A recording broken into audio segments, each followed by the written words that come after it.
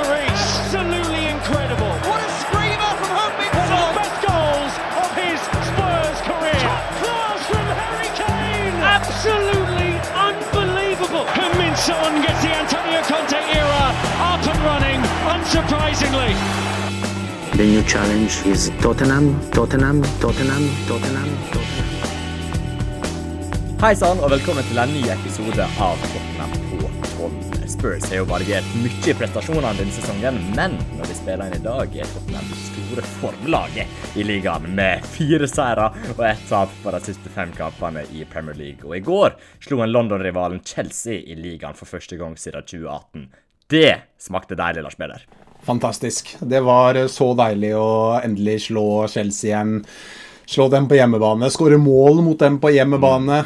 Det har vært en rekke med kamper mot det laget der som ikke har vært bra. Det har vært en sånn tendens da, til at Tottenham aldri har møtt skikkelig opp, synes jeg, mot Chelsea på lang tid. Og uansett egentlig hva slags form Chelsea har vært i, så har alltid Chelsea steppet så voldsomt opp da, men denne gangen så var Tottenham på stasjonen og leverte en meget bra kamp.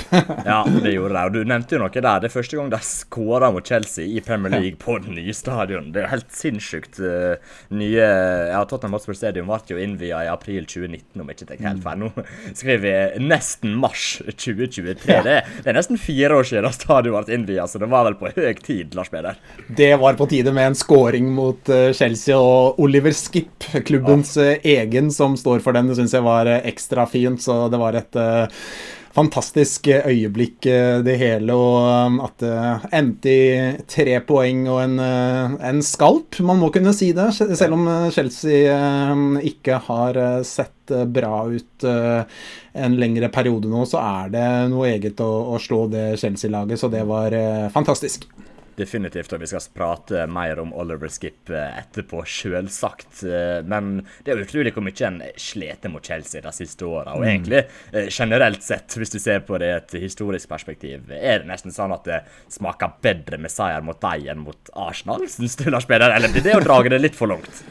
Nei, det er ikke så, jeg synes ikke det er så halvgærent å dra den dit. Det er, synes jeg, de 2 store rivalene, Chelsea og Arsenal. Arsenal fortsatt hakket over Chelsea, vil jeg si, men Chelsea er ikke langt unna, og det har jo bygget seg opp mer og mer, synes jeg, de siste, la oss si 6, 7, 8 årene, så har det bygget seg opp et stadig sterkere rivaleri mellom de 2 klubbene der, så det smaker så der og da å slå Chelsea, det er helt der oppe og kan sammenlignes med å slå Arsenal, det synes jeg.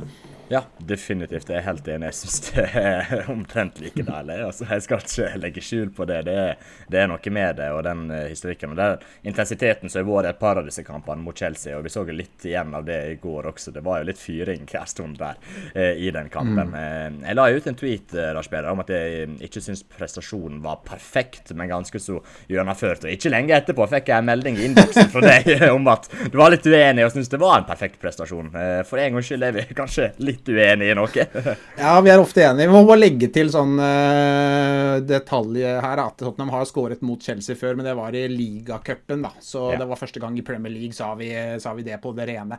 Ja, jeg så at du sagt dette, jeg så på tweeten din, Erik, at du mente dette var ikke perfekt, men du synes det var bra. Jeg vil faktisk, vi er ofte enige, vi har et ganske likt syn på Tottenham på mange områder, men akkurat her synes jeg du er litt streng, altså jeg vil nesten faktisk strekke meg til å si at jeg synes dette var en perfekt gjennomført kamp av Tottenham. Jeg synes måten de gjennomfører den kampen, de er så bunnsolide. Det er så vanvittig solid prestasjon av Tottenham på søndag at jeg vil faktisk si at jeg klarer ikke helt å sette fingeren på hva jeg ikke er fornøyd med der. Måten de holder Chelsea unna eget mål og nesten ikke slipper dem til i det hele tatt. De skaper vanvittig lite. De har veldig mange passninger på øvre tredel Chelsea. De har veldig mye ball. det mange gode ballspillere i dette Chelsea-laget, men de klarer nesten ikke å skape noen ting, så det en enorm soliditet over Tottenham i den kampen der. Og i andre omgang da, så synes jeg det offensive også blir bra, og de skaper nok til å score det ene og de to målene de får der, og vinner synes jeg veldig fortjent. Så jeg vil faktisk strekke meg til å si at jeg synes dette var ganske nært en perfekt gjennomført kamp av Tottenham, Erik. Så jeg synes du streng når du mener noe annet enn det. ja, Lars Peder, men ganske nært perfekt, eller perfekt?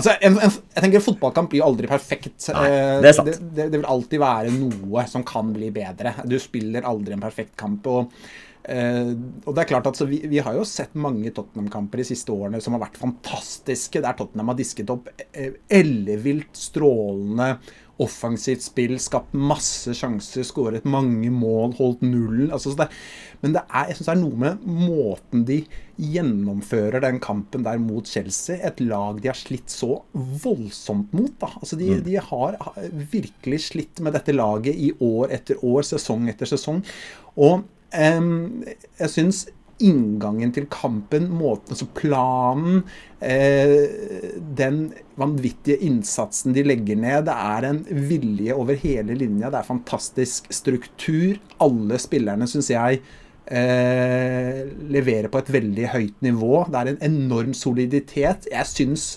i den grad en kamp kan bli noe i nærheten av perfekt, så synes jeg at det her var så nærme det som det går an å komme, så jeg gir denne kampen topp score faktisk.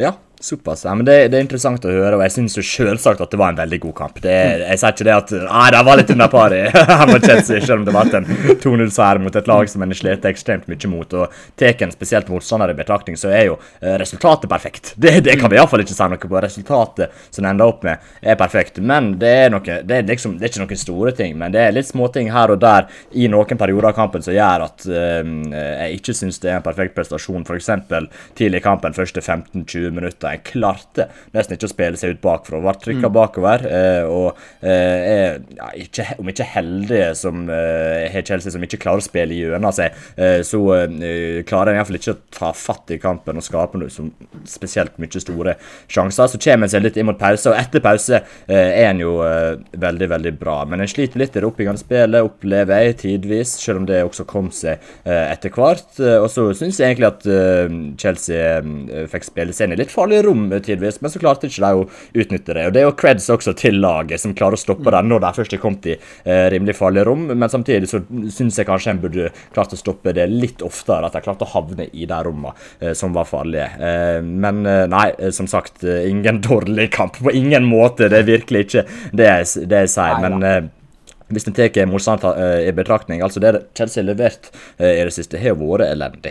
Så vet vi det at disse kampene lever sitt eget liv. Selvsagt det et London-derby med ganske høy fyring og temperatur, og det jo at de ble litt spesielle og litt uforutsigbare, men likevel, jeg synes det var et par ting som jeg synes Tottenham kunne gjort bedre. Men det skal sies, og det var innom også Lars Peder, det defensive veldig solid. Selv om Chelsea klarer å spille seg inn i farlige rom, så de har ikke den siste passningen, det siste touchet og avslutninger helt inne for tida. Det gjør at de ikke blir like farlige som de kunne vært, men samtidig så en ganske bunnsolide bakover nå. Foruten den Leicester-kampen så har han vel holdt nullen i 4 av de siste 5 Premier League-kampene faktisk. Så strukturen bakover i banen begynner å se bra ut. Så var det litt småplukk som gjorde at jeg trekte den ned fra perfekt til ganske så gjennomført.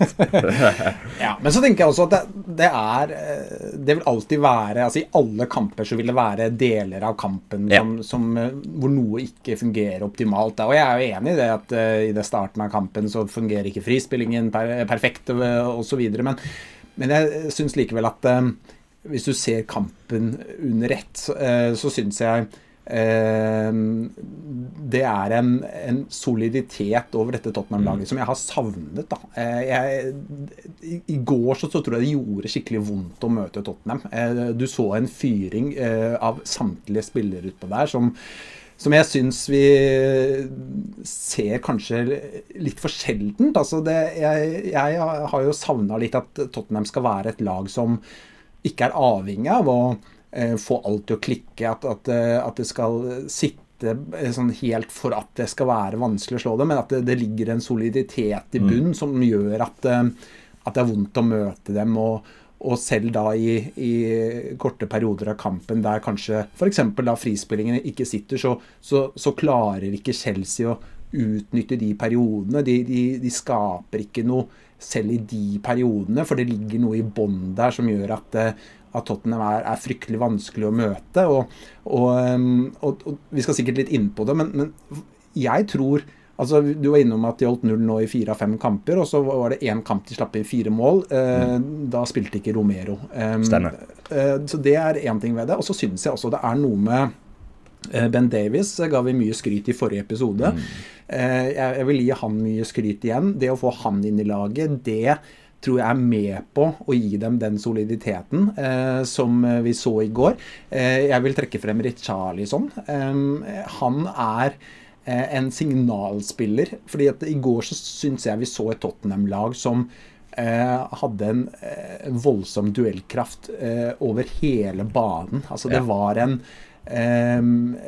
forsvarsjobb. Altså når man snakker om forsvarsspill, så tenker man ofte på den bakre treeren, bakre femmeren, kanskje man tar med de 2 sentrale også, men en forsvarsjobb kan også gjøres mye lengre frem i banen, også av en frontspiller, og jeg synes at med Richarlison på banen, sammen med Kulusevski, de to har begge en voldsom aggressivitet i spillet sitt. Kane også har litt det der, men ikke så ekstrem, men spesielt da Kulusevski og spesielt Richarlison, og de, altså vi snakker om signalspiller, altså han sender ut signaler, han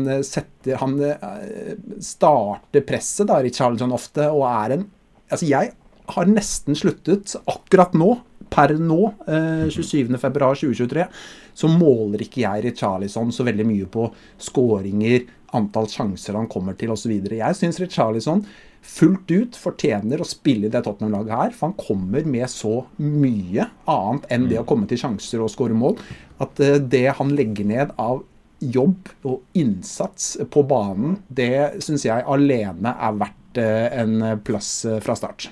Ja, absolutt, og det er godt oppsummert, og en fin liten oppsummering om hvorfor Tottenham har vært såpass solide defensivt i det siste. Jeg synes det systemet Tottenham har nå med de 11 spillerne som starter, jeg synes det er et veldig strukturert og godt organisert, og ikke minst hardtarbeidende, en hardtarbeidende elver som gjør ting vanskelig for motstanderne, og da blir det fort gode resultat av det, forutenom i den Leicester-kampen der Romero ikke var med. Vi må fortsatt ta litt tak i det som skjedde i gårsdagens kamp, Lars Peder. Vi skal ikke snakke mye om dommeravgjørelser, men det var jo tidvis ganske kaotisk kamp dette her. Ja, og det synes jeg dommeren legger opp til selv. Jeg synes han gjør egentlig alt han kan for å ikke ha kontroll på kampen, spesielt i første omgang. Det er tydelig at de snakker sammen i dommergarderoben i pausen, for det er en litt annen linje etter pause, og det synes jeg igjen det gjør det litt forvirrende da, at linja plutselig endres i løpet av en kamp, men i første omgangen der så synes jeg, altså han ønsker jo å legge lista høyt, og det synes jeg egentlig er bra, fordi at det er et lokaloppgjør, og man skal tåle litt, og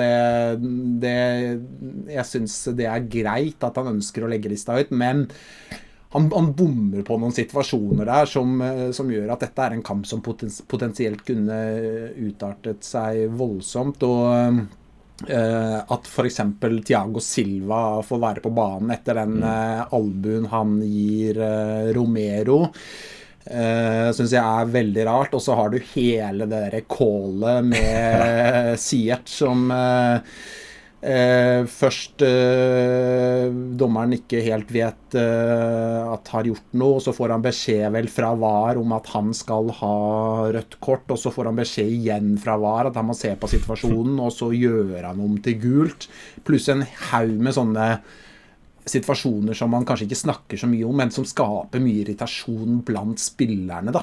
Så jeg synes spesielt første omgangen så synes jeg ikke dommeren leverer noen stor forestilling i går. Nei, absolutt ikke. Og det så jo nesten ut som han hadde et gult kort i handa klar til Ziyech, for det var vel han som felte en Tottenham-spiller der. Og så var han opptatt med andre ting, og så glemte han litt av det, og så skulle VAR sjekke om det var om han hadde rett i at Ziyech var borte med handa, og så nei, det var bare så rotete hele greia, og som du sier, Lars Peder, han la litt opp til det, selv med den linja han hadde i første omgang, og så endret han jo litt på den i andre omgang, og fikk litt mer kontroll på kampen, men ja, det var noen avgjørelser her og der som ja, virkelig ikke ligner grisen, egentlig. Men nok om dommeravgjørelser. Det ble jo seier til slutt, så det ikke så veldig farlig akkurat det.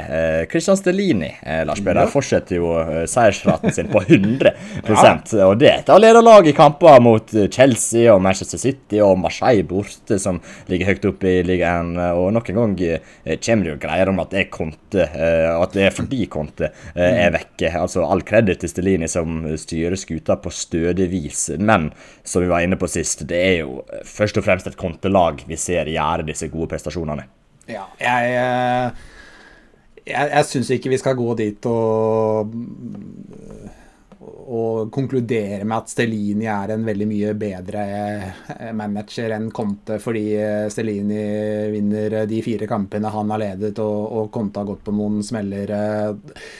Jeg synes det blir, altså mye av det vi sitter og mener og synser om er jo ting vi ser alt utenfra, det er vår mening, vi er ikke ute på banen, vi er ikke i garderoben, vi ser ting utenfra, og det å kunne konkludere eller slå fast at spillerne agerer annerledes når Stellini er på siden i forhold til Conte, det føler jeg blir selve definisjonen av å se ting utenfra, og synes egentlig uten å ha så veldig mye grunnlag for det. Altså, jeg synes ikke vi skal begynne å gå dit at vi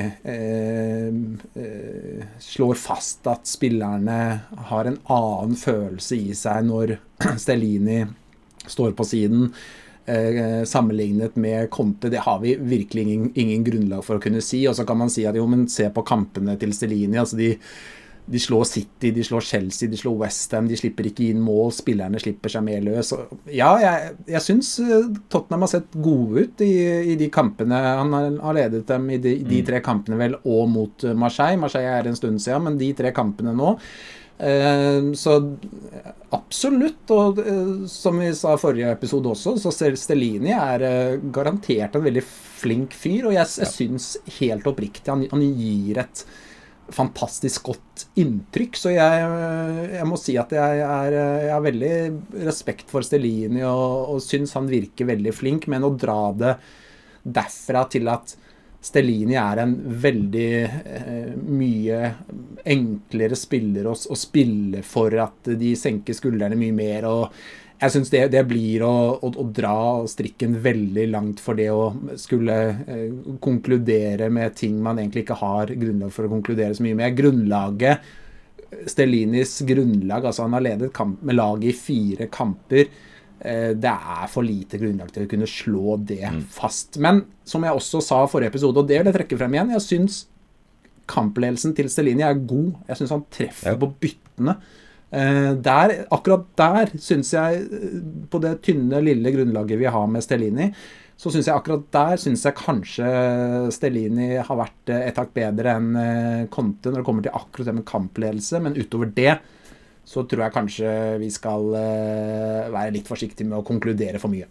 Ja, det blir litt vel spekulativt, og som vi var innom i forrige episode også, Lars Peder, så er det ikke sånn at Stellini bare finner på helt nye ting nå når Antonio Conte er vekke, og plutselig skal vi spille høytpressende hele kampen, og 4-4-2 nå, bare alt snus om, nei, ikke sånn. Nei, det er ikke sånn det fungerer, men nei, han leder i hvert fall skuta på veldig, veldig bra vis når Conte er vekke, og det er vi selvsagt glad for.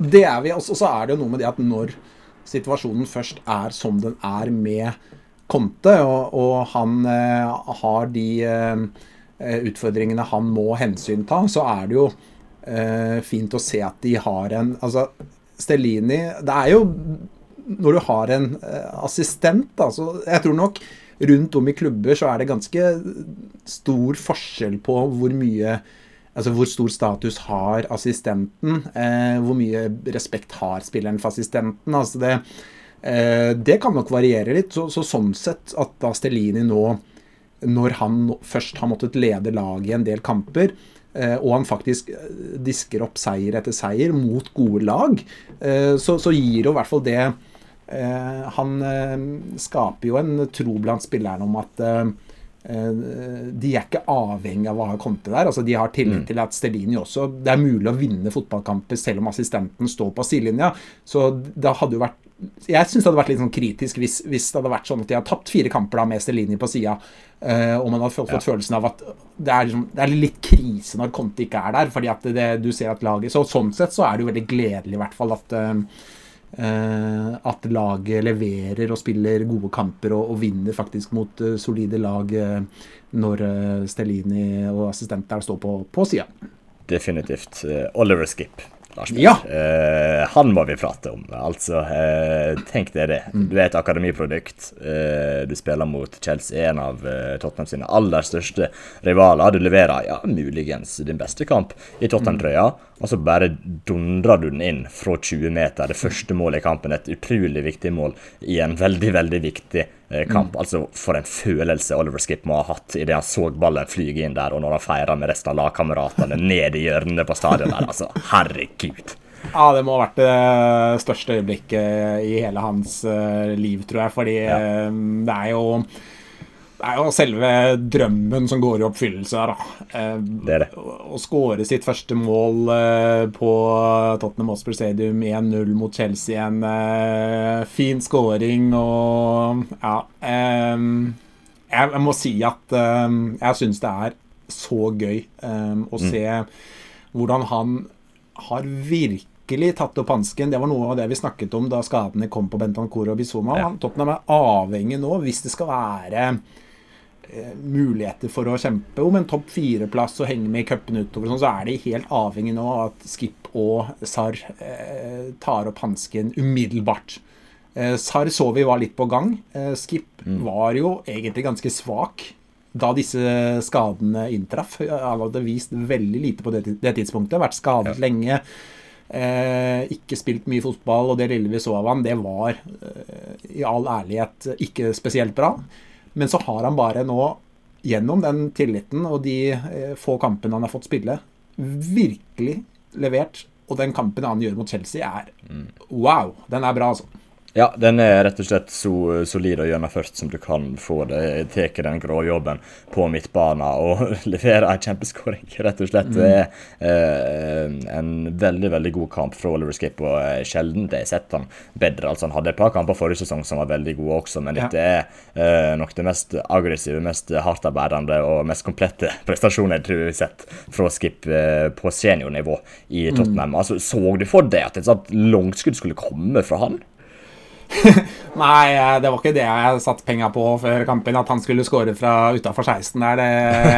Han ikke noen notorisk målskårer, men samtidig så han har jo litt de kvalitetene, så når han I veldig god form, og når han først leverer bra, så har han litt de der kvalitetene som Tottenham nå savner veldig I Bentancur, og det ganske store ord å komme med, fordi Bentancur en ganske unik spiller, og Tottenham altså det egentlig bare en Bentancur I dette Tottenham-laget, men jeg synes I går så vi litt av det Skipp har å komme med når han I form, og igjen da, som vi har snakket om tidligere, så det sånn at hvis først Skipp spiller seg form, så kan han faktisk bringe til bordet en del av det Bentancur også kan, og jeg synes når Skipp I form, så han faktisk ganske progressiv. Han ganske god til å drifte ball. Han smart I passningsspillet og kan spille gjennom ledd. Han har en del av de egenskapene som vi har blitt så glad I med Bentancur, da. Altså, det kanskje det. Og det så vi jo veldig for et års tid siden da Skipp var så enormt bra, og så det jo kanskje det som da grunnen til at Skipp nå har fått disse kampene fra start, fordi isolert sett, hvis vi ser på hvordan ting så ut for et par uker siden, så synes jeg Sarr lå foran Skipp I løypa. Jeg synes Sarr leverte bedre enn det Skipp gjorde, så jeg ble litt overrasket da Skipp ble valgt foran Sarr mot West Ham, var det vel, for eksempel. Synes det var litt urettferdig overfor Sarr, men så det kanskje det at de ser at ok, nå har vi ikke Bentancur, vi har ikke Bissouma ut sesongen, så vi nødt til nå å få i gang de vi har. Kanskje Skip den som kan, hva skal vi si, erstatte Bentancur mest da, av han og Sarr, og nå får vi bare la han få de kampene han trenger for å spille seg form, og så har jo det skjedd vanvittig fort. Det har gått et par kamper, og så han plutselig kanskje banens beste, ikke sant? Så nei, fantastisk. Det helt rått å se på. Så kjempegøy for Skip, og veldig viktig for laget.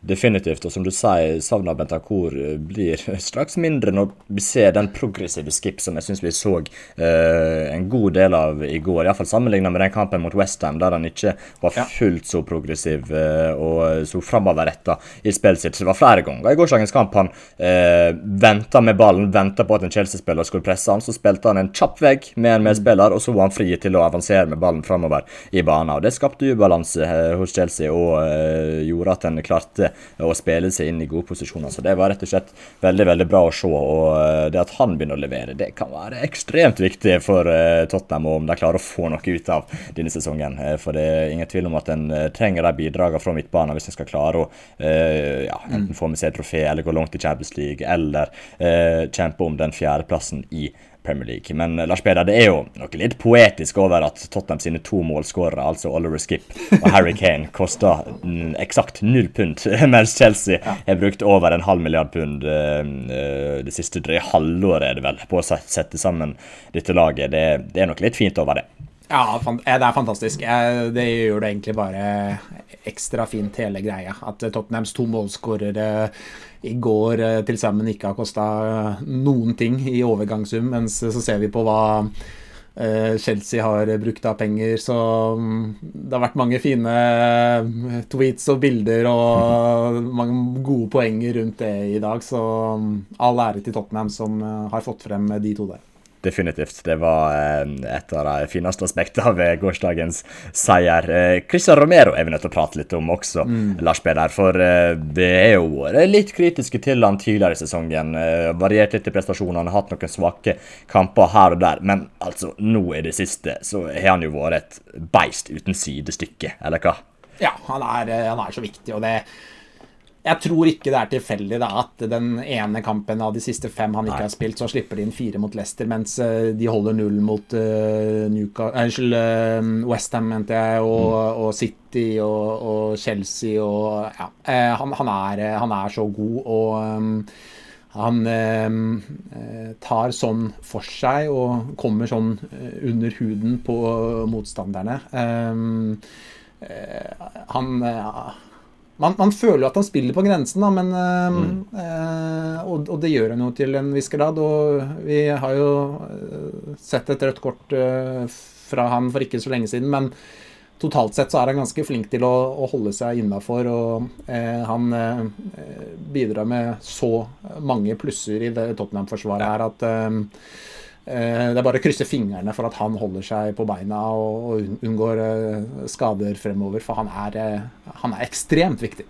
Han det, og han tar sjanser, han tar risikoer, og det gjør jo at han av og til havner i litt ekle situasjoner og posisjoner, men han jo som regel god til å hente seg inn, og du får liksom så ekstremt mye ved den spillestilen til Romero. Han tør å ta imot ballen, han tør å vente på den rette muligheten, og spille den til en lagkamerat i en god posisjon, i stedet for å stresse med ballen og bare gi den vekk. Og så, altså, de taklingene han leverer, det jo så aggressivt og så knallart som du kan få det, og vi var innom det etter den seieren over City der han grisetaklet Haaland bakfra. Som sagt, det er ikke kjekt å se en grisetakling sånn sett, men jeg tror nok at det at angrepsspillerne til motstander har litt i bakhaudet at ok, nå kommer han bak meg, jeg må passe meg og tenke litt mer på det enn det de kanskje bør tenke på. Jeg tror det et psykologisk aspekt der, Lars Peder, som en ikke bør undervurdere helt. Jeg synes Lars Hernås har det beste sitatet rundt Romero. Det var vel ikke nå i forrige kamp, men kampen før det kanskje. Jeg sitter fortsatt og humrer litt av det. Jeg synes det var så bra sagt at Hvis han kunne velge mellom en dobbel rotfylling og det å spille spiss mot Christian Romero, så tror jeg søren meg han hadde valgt en dobbel rotfylling. Altså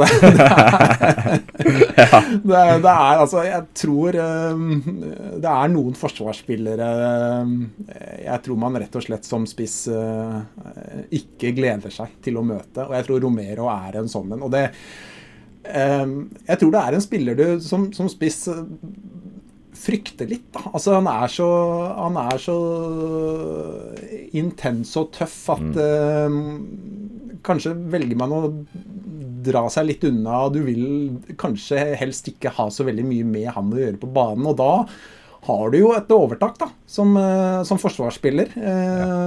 Da har du motstanders spiss litt i lomma, og jeg føler at når Christian Romero spiller fotball så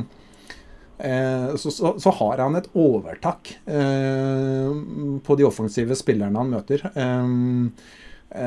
og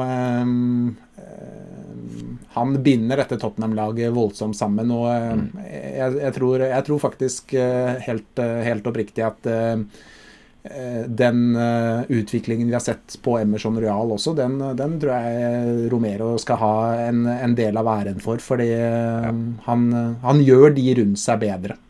Det er han, og det er ikke bare Christian Romero som er viktig for at Tottenham er klart å være gode defensivt den siste tiden, foruten den Leicester-kampen. Wingbackene, og som du sier, Lars Peder, Romero hjelper nok litt Emerson Real, men han er god alene også, det han leverer for tiden. Han fortsetter å levere solide kamper, god bakover, ganske bra i possession, helt frem til siste tredel, egentlig, så han bidrar bra i mange faser av spillet, litt forutenom sluttproduktet foran mål.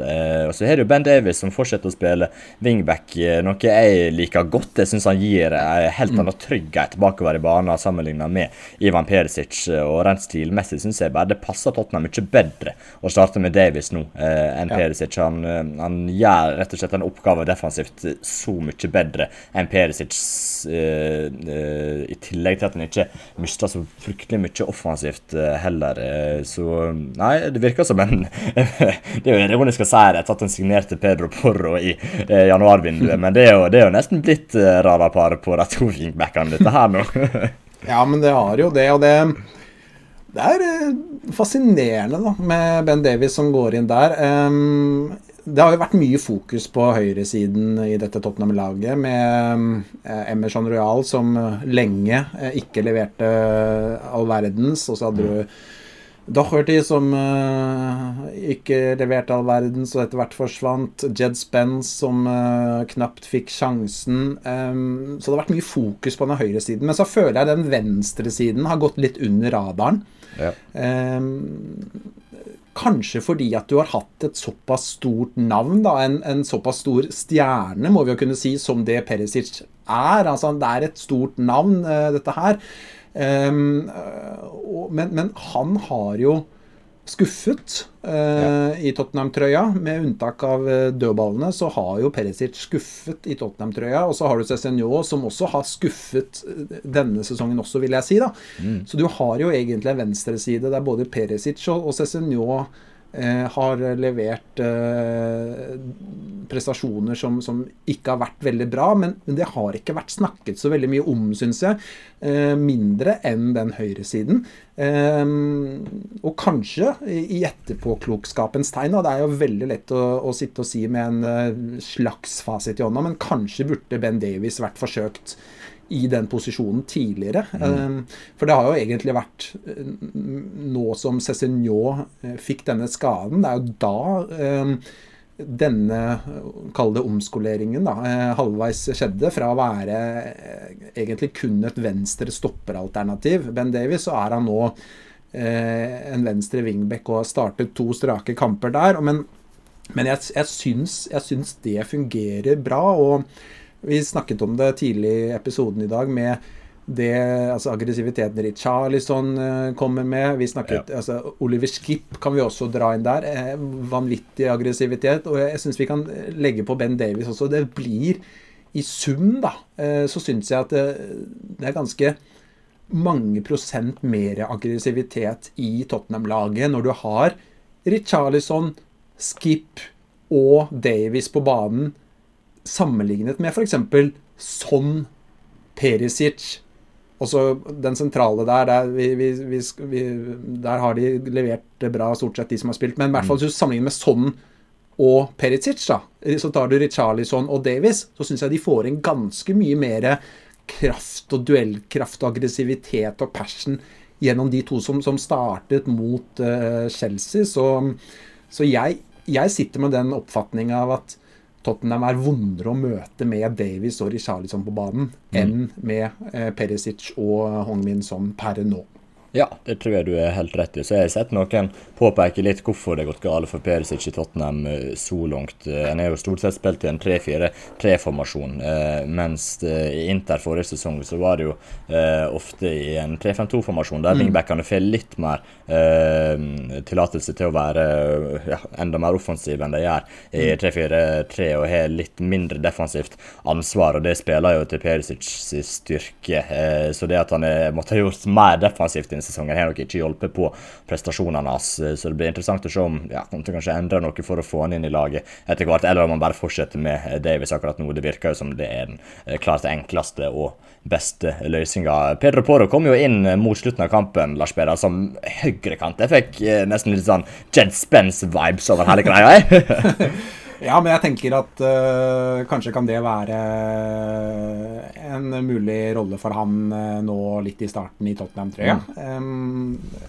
Å være en liten sånn avlaster for Kulusevski på høyre. Altså, jeg tenker ikke det kanskje fra start sånn sett, men at han kan komme inn og avlaste Kulusevski litt. De mangler jo litt alternativer i den posisjonen der. Porro har jo mer offensive gener i seg, flere offensive kvaliteter i seg enn defensive, så at han kan få smake på Premier League og engelsk fotball gjennom en kantrolle nå i starten da, og så tidvis fases inn i den wingback-rollen litt etter hvert. Det tenker jeg kan være fint, for det viktig å få Porro litt i gang også, og det jo litt hvis du ser for Porro sin del rent isolert, så det jo litt dårlig timing at Emerson Royal plutselig har blomstret til prime Cafu akkurat i samme minutt som Porro kom til klubben omtrent, men viktig å få Porro litt i gang, så det å la han spille litt på kanten og få noen innopp der, det tenker jeg kan være smart. Ja, absolutt, og når Emerson Royal nå har fått litt annerledes rolle der han kommer mer innover i banen, så gjør det jo at Porro kan holde seg litt bredt ute, og han slår jo veldig gode innlegg, så det kan jo faktisk være en løsning som fungerer egentlig ganske bra. Synergien ute på høyre sida kommer til å være bra hvis Porro spiller som kant. Vi er jo nevnt Richarlison som startet denne kampen over Son. Synes du det var fortjent at han fikk starte igjen? Jeg synes jo at han virkelig tilfører noe defensivt med den aggressiviteten og den grovjobben han gjør i det defensive arbeidet. Synes du det var greit at han startet nok en kamp? Ja, jeg synes det. Som sagt så føler jeg at selv om Richarlison kommer til få muligheter og sliter med å score mål, det må vi jo bare si, så synes jeg det så mye annet han har over seg da. At det blir litt urettferdig, synes jeg, å bare måle han på skåringer og expected goals og sjanser og sånt. Han legger ned en jobb og innsats for dette laget som veldig viktig, og det at Tottenham ser ut som de gjør i går, altså det 11 spillere, det 10 utespillere utpå der som hiver seg inn i hver eneste duell og ekstremt duellsterke og spiller med en vanvittig vilje, og han i den rollen sin blant de lengst fremme der, så setter han litt standarden for det, altså. Og jeg tror at det gjør at i sum så Tottenham vonde å møte, og så tror jeg at altså når det kommer til akkurat det som handler om å komme til sjanser og komme til skåringsmuligheter og skåre mål og sånn, så det fortsatt en del nesten. Jeg synes det mye nesten over Richarlison akkurat i den fasen av spillet. Men han har jo vist over flere sesonger at han evner å skåre mål i Premier League, og jeg sikker på at det også kommer. Jeg sikker på at Richarlison kommer til å skåre mange mål for Tottenham hvis han fortsatt får mye spilletid og får spille seg stadig bedre kjent med lag og lagkamerater, så jeg ikke noe bekymret for det. Så jeg tenker egentlig bare at rett og slett han fortjener en plass i elveren nå. Jeg synes det.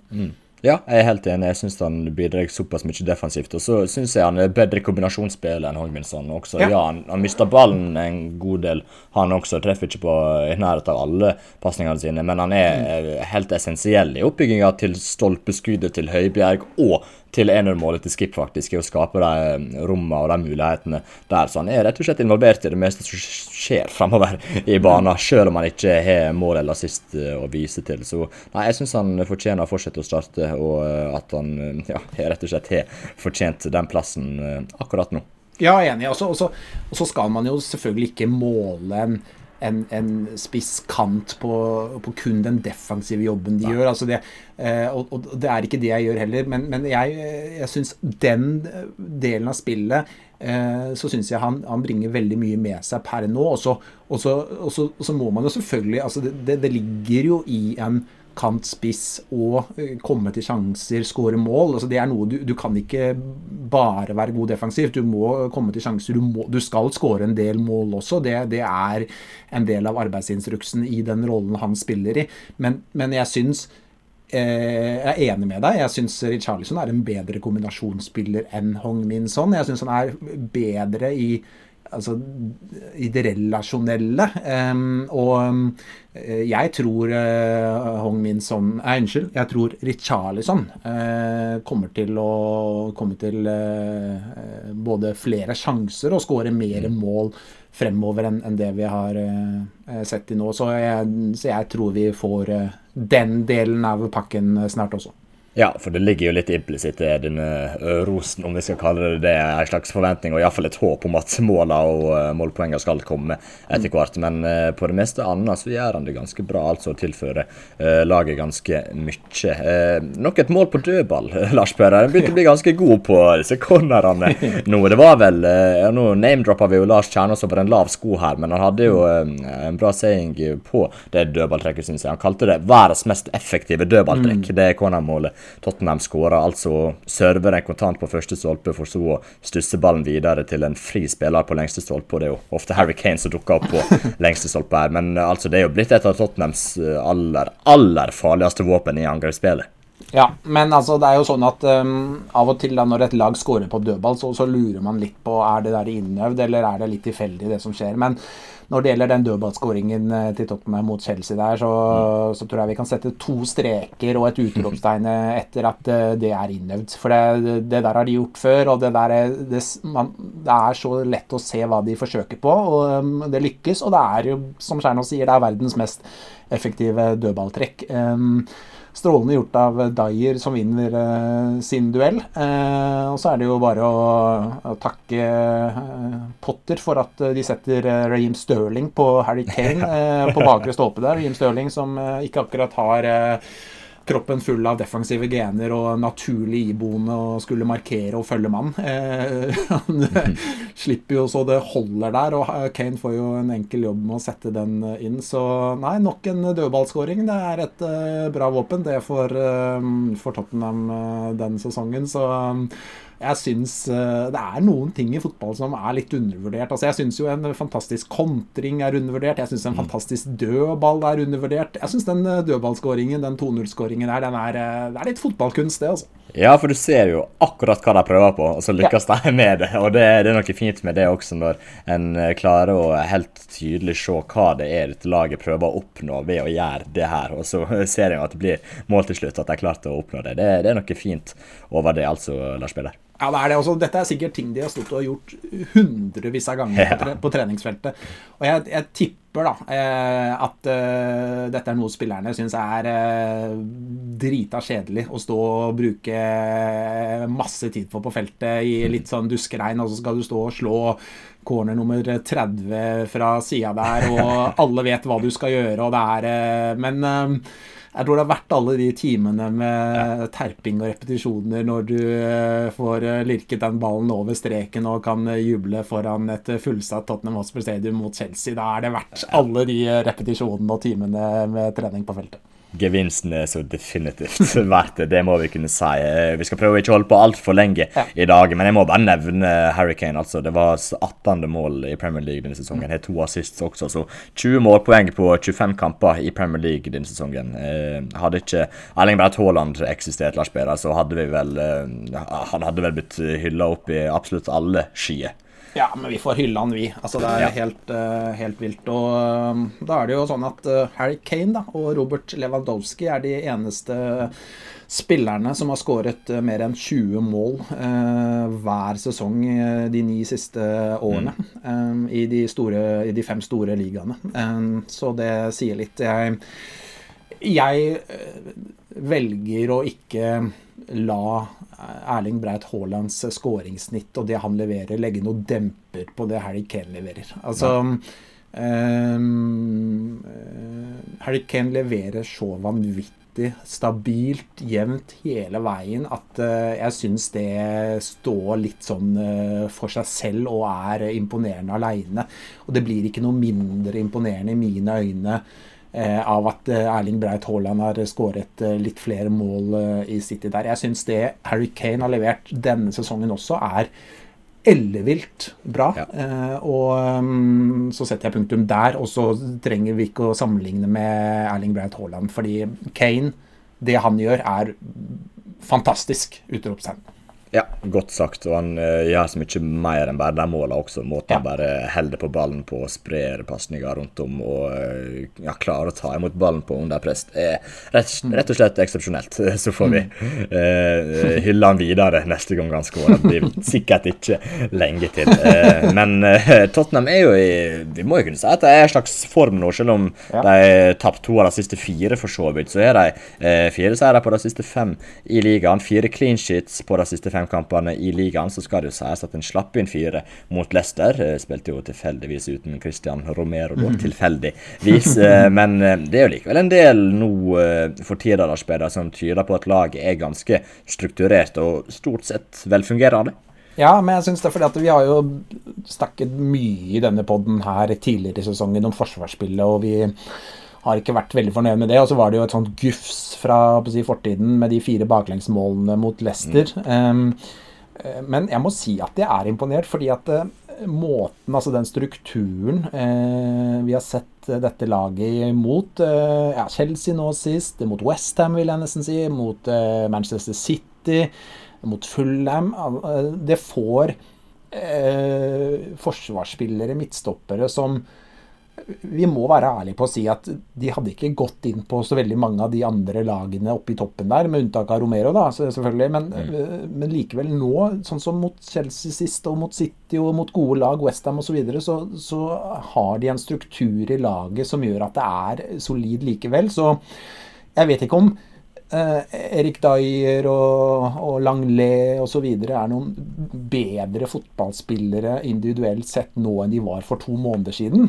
Det begrenset, tror jeg, hvor mye du kan utvikle en spiller på 2 måneder, men hvis du får dem inn i et velfungerende kollektiv, et godt strukturert lag, så kan plutselig prestasjonene bli mye bedre, og jeg synes det litt det vi ser nå, at det bedre struktur over laget, så må vi bare banke i bordet og håpe det fortsetter, for det på de 4 av de 5 siste kampene så har Tottenhams defensiv uten tvil vært bedre enn mye av det vi har sett første halvdel av sesongen. Ja, rett og slett. Det ser rett og slett ganske funksjonelt ut, dette fotballaget akkurat nå. Det naturligvis gledelig. Så er en jo med i denne kampen om topp 4 da, og den også ser jo en god del lysere ut nå etter resultatet av den siste tiden. Ligger jo på 4. plassen med 45 poeng. Newcastle ligger på 5. plass med 41 poeng, altså 4 poeng ned, men de er 2 kamper mindre spilt. Men Newcastle har ikke vært like overbevisende nå den siste tiden som de var tidligere i sesongen. Vi så Liverpool fall med nok en gang i helga. Den kampen mot Crystal Palace, altså. Jeg håper ikke du så den, Lars Berre. Jeg så litt av den. Det var grusomme greier, altså. Herregud. Jeg så vel andre omgang, så jeg skrudde på i pausen, så jeg noen kalde høydepunkter da, i hermetegn i pausen der, og det var jo så mye rart, og feilpassninger, og spillere som ga fra seg ballen, og slo den blindt utover sidelinjen, at det var veldig spesielt. Så hvis jeg har fryktet litt at Liverpool nå skal bare komme på en sånn steam som vi så litt under den koronaperioden hvor de bare vant 10 kamper på rad eller hva det var for noe. Så sånn sett så var det jo godt nytt for Tottenham at de både ga fra seg poeng og heller ikke så veldig god ut mot Palace. Men nok Liverpool-prat, Erik. Definitivt, men det er i hvert fall positivt at de dropper poeng i helga for Tottenham sin del, og at de ikke ser så bra ut som jeg kanskje hadde fryktet, for jeg tenkte at de kunne gå på en run nå med spillere tilbake fra skade og litt sant, men det er jo noen issues i den stallen som kanskje ikke bare er fikset av det. Så er det jo Chelsea som er 14 poeng bak Tottenham nå, en kamp mindre spilt, men likevel, altså klarer ikke en havn foran Chelsea nå, så fortjener i hvert fall ikke topp 4, så det må jeg nesten bare utelukke litt. Så vet du hva, det ser liksom ganske lyst ut for tida med tanke på topp 4, hvis en klarer å opprettholde det nivået og de prestasjonene en vist den siste tida. Ja, det gjør det, og det Newcastle nå som vel har vunnet bare en av sine siste 7 kamper, ikke sant? Har ikke vunnet på de 4 siste og tappte jo 0-2 hjemme for Liverpool sist. Tottenham har jo plutselig alt nå i egne hender. Jeg har jo fryktet Chelsea egentlig helt til nå. Altså, hvis Chelsea hadde slått Tottenham på søndag, så hadde jeg tenkt at Chelsea kan ta igjen Tottenham, fordi Chelsea, jeg sitter med en følelse av at det er et potensial i det Chelsea-laget, at de også plutselig kan begynne å vinne veldig mange kamper på rad, men nå er avstanden 14 poeng, selv om Chelsea har en hengekamp, så la oss si 11 poeng da, og hvis Chelsea tar igjen Tottenham nå, så er det veldig mange andre lag som tar igjen Tottenham nå, så da er ikke topp 4 noe tema i det hele tatt, men hvis vi ser på situasjonen da, så Tottenham nå er jo på 4. plass per nå, med et par kamper mer spilt enn Newcastle riktig nok, og så ser vi litt sånn på kampen også som kommer nå, så synes jeg jo tittet litt på det i går, og Tottenham har en ganske tøff periode i slutten av april. Da møter de både Newcastle borte der, og så er det United, og så er det Liverpool borte, så det er 3 tøffe kamper. Men bortsett fra den uka der, da, så har Tottenham et kampprogram som ikke er så halvgærent, altså. Og jeg har ikke sammenlignet så mye med de andre lagene oppi der, men jeg har litt vanskelig for å tro at det er noen av de andre lagene der oppe som har et lettere kampprogram i hermetegn enn det Tottenham har. Det er med unntak av kanskje da disse kampene i slutten av april, så vil jeg vel nesten tro at Tottenham kommer til å være favoritt i stort sett det som er igjen av kamper. Så hvis de nå finner en god steam og ikke får noe særlig flere skader og spillerne tar steg, så er det fullt mulig å klare Champions League. Absolutt, det er ganske fin rekke på 6 kamper nå. Wolves borte, Forest hjemme, Southampton borte, Everton borte, Brighton hjemme og Bournemouth hjemme nå, som det skal være mulig å plukke med seg en god del poeng fra. Så har vi den veka i slutten av april, som du nevnte, Lars Peder, Newcastle borte, United hjemme og Liverpool borte, som blir tøff. Men etter det så er det jo Palace hjemme, Villa borte, Brentford hjemme og Leeds borte. Så det skal være mulig å plukke med seg en god del poeng fra nå og inn mot sesongslutt. Altså, så hvis vi ser for eksempel på Newcastle sitt kampprogram, så er jo der City borte til helga. De møter United om ikke alt for lenge. De møter jo Tottenham, som nevnt i den veka. Så er det Arsenal igjen også. Det er Chelsea borte igjen. Og så er det vanskelig bortekamper i Brentford borte. For eksempel Villa borte. Ikke helt lett den heller. Så Newcastle har vanskelige kamper, i tillegg til å ikke være en spesielt god steam. Så det kan jo være noe. Hvis du ser på Liverpool sine kamper, så er de litt bedre. Men samtidig de skal møte United hjemme om ikke alt for lenge. City borte, Chelsea borte. Og så møter de Arsenal hjemme også, så de har ikke så lette kamper Liverpool heller, så jeg vil nesten tørre å påstå at Tottenham er i hvert fall ikke et vanskeligere kampprogram enn noen av de konkurrentene en møter i topp 4-kampen, Lars Peder. Nei, jeg tror ikke de har det, altså, og så elsker jeg måten vi på en måte vinkler ting vår vei, altså sånn som jeg sa, Tottenham er Brentford, ikke sant, og så liksom sånn at det og så kommer du og de har Brentford, det er ikke enkel, så det er det samme laget vi snakker om, men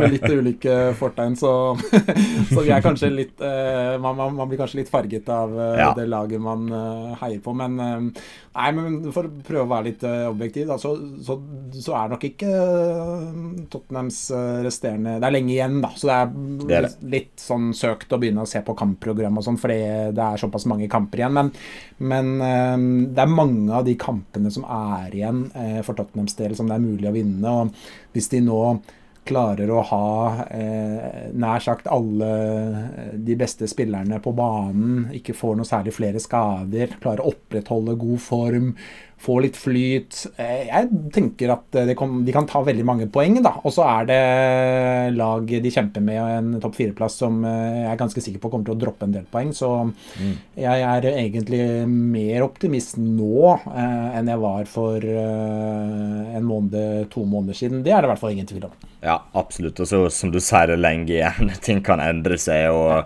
situasjoner i klubber kan snu ganske fort, så må du huske på det, Lars Peder, at Brentford hjemme og Brentford borte er 2 helt vidt forskjellige ting. Det er viktig å ta med seg. Ja, det er det, men det bare var så gøy med liksom men det er jo egentlig alt for lenge igjen til å sitte og se på kampprogram og sånn, fordi vi har jo gjort det tidligere sesonger med 4-5 kamper igjen, og det eneste som på en måte har slått til da er at ting ikke har slått til sånn som vi trodde det kom til å gå, og med 14-15 kamper igjen eller hva det er, så er det i hvert fall ikke noe tema at ting går på å si etter planen i hermetegn, men jeg tror Tottenham har en god mulighet hvis de klarer å bygge videre på det vi har sett i en del av de siste kampene, for det synes jeg har vært et steg i riktig retning. Jeg synes de rett og slett ser mer solid ut. Ja, definitivt. Før vi gir oss for i dag, så tenkte jeg vi måtte snakke litt om den kampen som kommer om 2 dager. Sheffield United borte i 8-delsfinalen av FA-cupen blir det vel. Vinner den, så er en i kvartfinalen av FA-cupen. Hvor godt hadde det vel ikke vært om en kunne kjørt et skikkelig cup-run her, Lars Peder? Ja, det hadde vært moro. Det er jo kanskje den største muligheten de har da, den sesongen til å vinne en pokal. Ikke bare kanskje heller, det er jo det.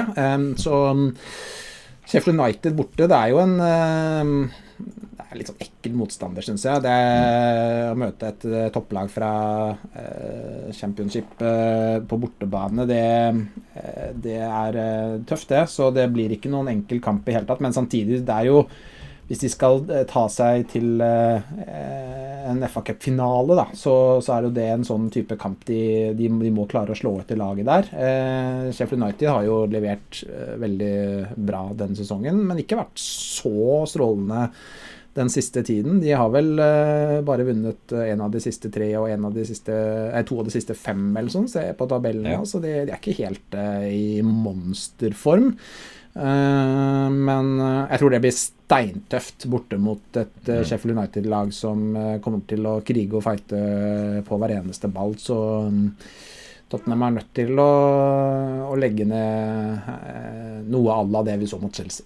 Absolutt, jeg har 7 poengs lyke ned til Middlesbrough på 3. plass, som ikke tar helt feil, så det ligger jo an til opprykk, og det er jo egentlig Premier League-nivå nesten på dette Sheffield United-laget, så han har ikke råd til å senke prestasjonen og nivået alt for mye. Da blir han rett og slett straffet på det nivået der.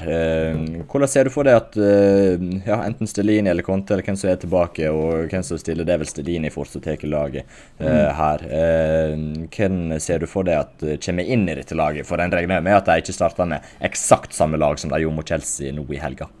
Ja, det skal bli ganske interessant, fordi det vil nok bli noen endringer, og de har jo Wolverhampton allerede på lørdag.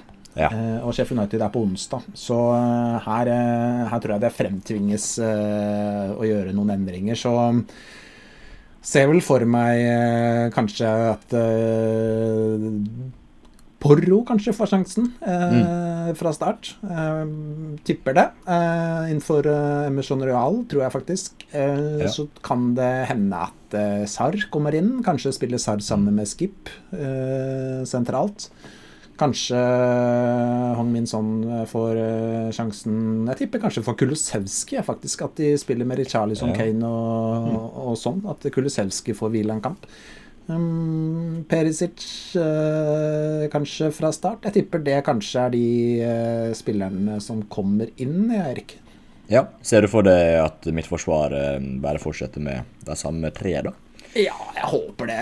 Jeg vet ikke, det jo, du har jo plutselig så jo Tanganga inne på laget, ikke sant? Det jo, han finner alltid en vei inn i en elver av og til han, så det kan denne Sanchez. Nei, jeg synes det litt sånn bingo det der, hvem som starter på stopperplass i en sånn kamp som det der. Det plutselig går han for de samme, eller så blir det plutselig noe Tanganga eller Sanchez inn der, men jeg håper han går med de samme 3, jeg må si det.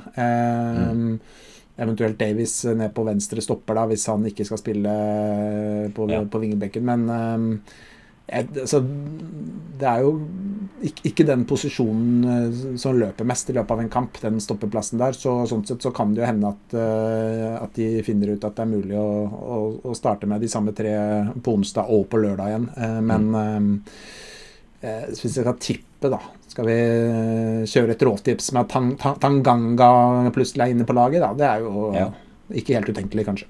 Nei, ikke utenkelig i det hele tatt, men jeg i hvert fall enig i at jeg tipper Porro kommer inn, Perisic kommer inn, Sarr kommer inn, så vet jeg aner ikke hva som skjer i det angrepet. Det skal jeg være helt ærlig, for den har jo både Lucas Moura tilgjengelig, en Arnaud Danjuma, en Hong-Min Son, alle de 3 startet ikke forrige kamp, eller kampen for det igjen. Så jeg ser for meg at det kanskje kan bli mer enn en utskiftning her, men jeg vet ikke helt hva slags utskiftning det blir, Lars Peder. Nei, det vanskelig å si, altså. Det det. Hvis vi skal tippe 1 hver da, som vi ganske sikre for å komme, for det vil nok bli noen endringer på laget. Noe annet vil overraske meg. Så tror jeg heller det mer sannsynlig at vi får det samme laget mot Wolverhampton på lørdag som vi fikk mot Chelsea. Men at det blir noen endringer mot Sheffield United. Skal vi tippe 1 hver, eller som kommer inn på laget som ikke spilte mot Chelsea? Det kan vi gjøre. Du sa jo Hong-Min Son, Lars Peder, så jeg har ikke helt lyst til å stjele den. Men jeg tror han kommer inn. Men nei, skal vi tippe... Jeg vet ikke, jeg tror kanskje Lucas Moura kommer inn. Oi, tror du det? Ja, jeg har en liten følelse på at Lucas Moura kommer inn, dessverre. Ja, jeg sa sånn, jeg tror sånn kommer inn, men jeg velger faktisk å si Porro. Jeg tror Porro får seg en kamp fra start, så jeg litt usikker på om det blir på høyre wingback, eller om han kanskje går inn for Kulusevski på kant der, men tipper på sin vante posisjon på wingbacken blir mitt tips. Ja, det blir spennende å se et kjapt resultattips før vi gir oss, Lars Peder. Hva tror du stillingen blir? Jeg tipper 1-1 faktisk. Seikt. Ja, jeg tror det blir tøft. Jeg frykter sånn 1-0-tap eller et eller annet sånt, men jeg sier 1-1. Ja, nei, men jeg går for 0-1, altså Tottenham vinner 1-0 på Bramall Lane. Jeg tror det blir en kamp med få mål. Så hver gang jeg sier det, så kan det endre bli en kjempekamp med 3-3 og baluba og alt mulig. Men jeg ser ikke helt for meg at det skal bli en kamp med veldig mange mål. Så jeg går for en 1-0-seier til Tottenham og avansement.